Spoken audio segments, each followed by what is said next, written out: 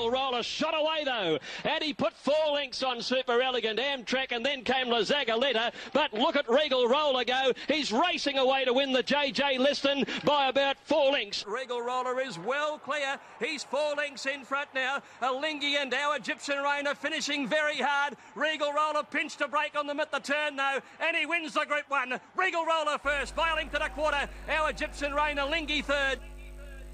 Well, that was just a couple of the devastating campaign that Regal Roller had back in 2004. He won the Liston.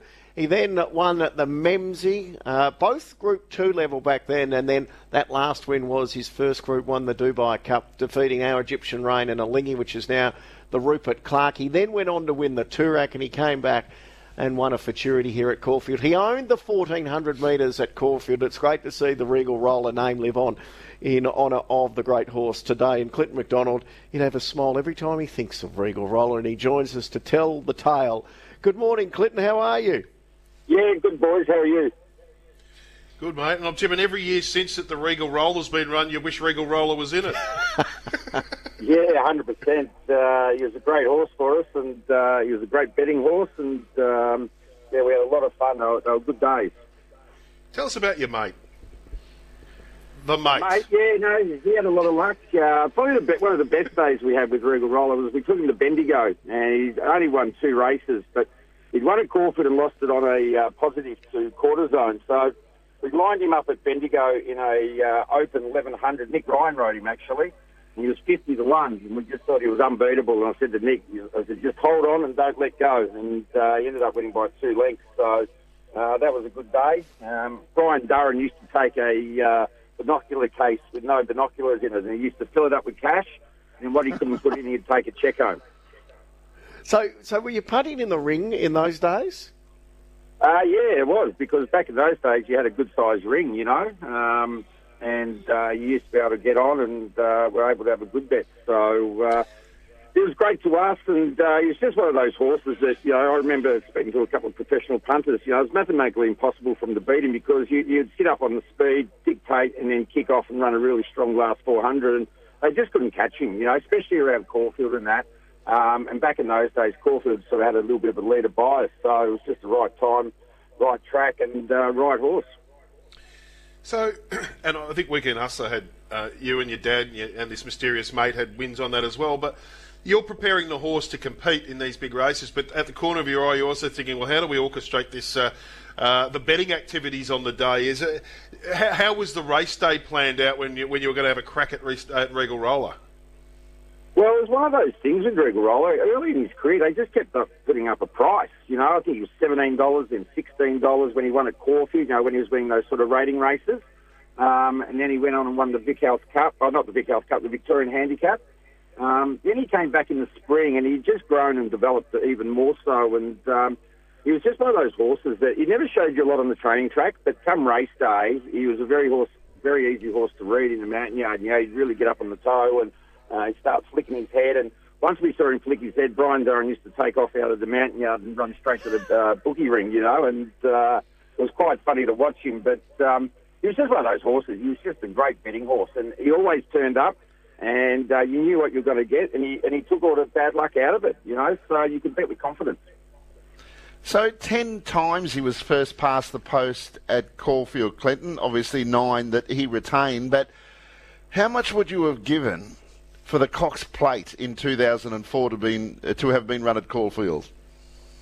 Well, his running the Cox Plate was unbelievable. You sort of watched, there was a pest from New Zealand, I forget the mare's name, and sort of sat right at his girth and just never sort of gave us that breather. And I think if he wasn't in the race, you know, I reckon he would have run, you know, he would have gone a lot closer to winning it. But, you know what, it was probably one of our best days. We paid a late nomination fee.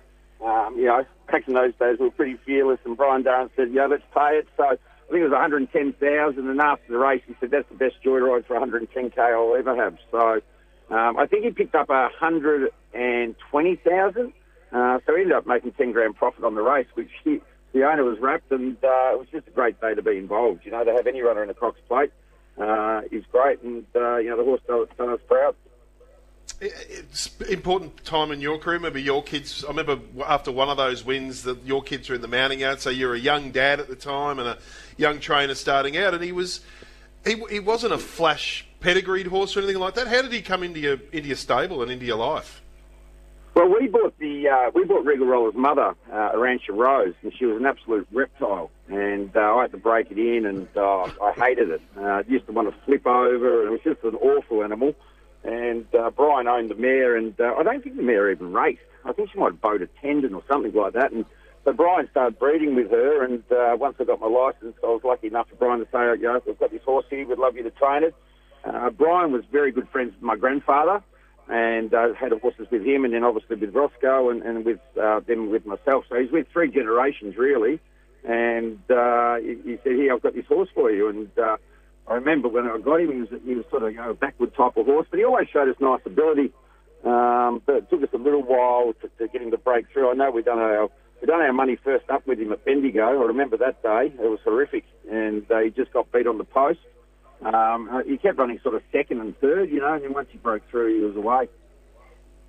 And when he was in that purple patch of form, it was a great partnership with Mark Flaherty as well. And I know you guys were good mates. That would have been a good ride. And I'd imagine back in those days, the celebrations would have been pretty big as well.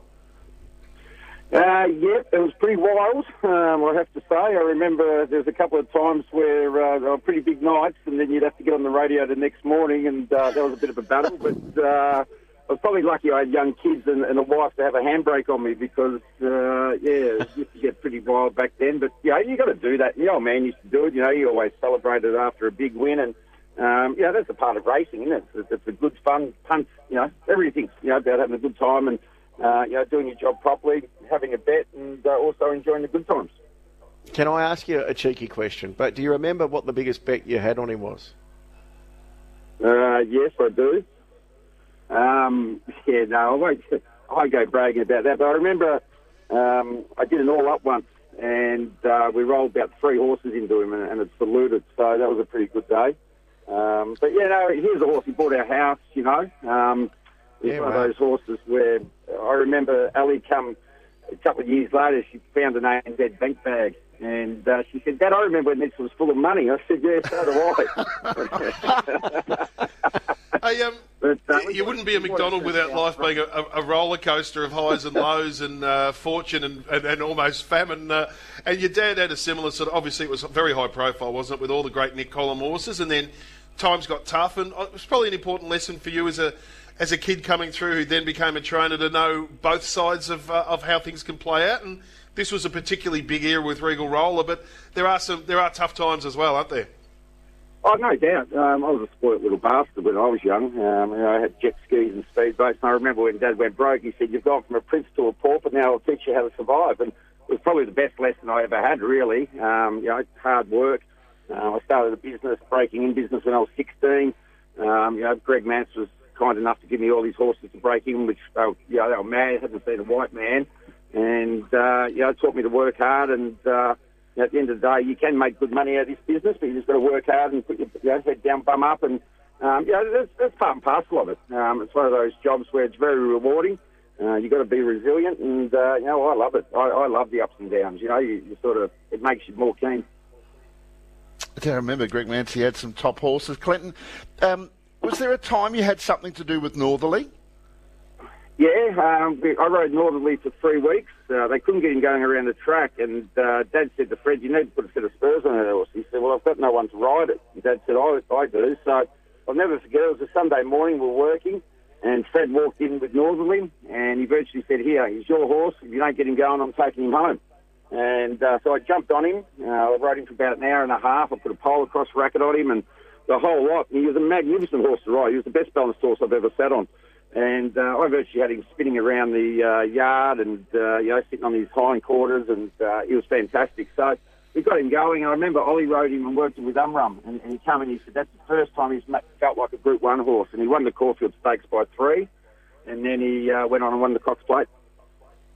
Did he feel like a nice horse underneath you? Because it's interesting, because he was such a weird going... he was a bit of a very elegant, really, to race, and he'd always look under pressure, and then he'd start going again, and then finally catch horses like Sundown. But under in a different environment. He just felt like a nice horse underneath you, did he, Northerly? Yeah, he floated. He had the best action on him. He had a really long stride on him. And I had him working with his head, down on his chest, and he was magnificent. And Fred says to this day, he should have run him in the Melbourne Cup that year. He would have flogged him, He was that good a horse. And the further he went, the stronger he got. And I remember he worked at Caulfield one morning. I think it was before the Caulfield Cup. And he went out and he went 2 laps the course proper, and the girl couldn't pull him up. And she virtually pulled him up at the top of the hill, after going 2 laps.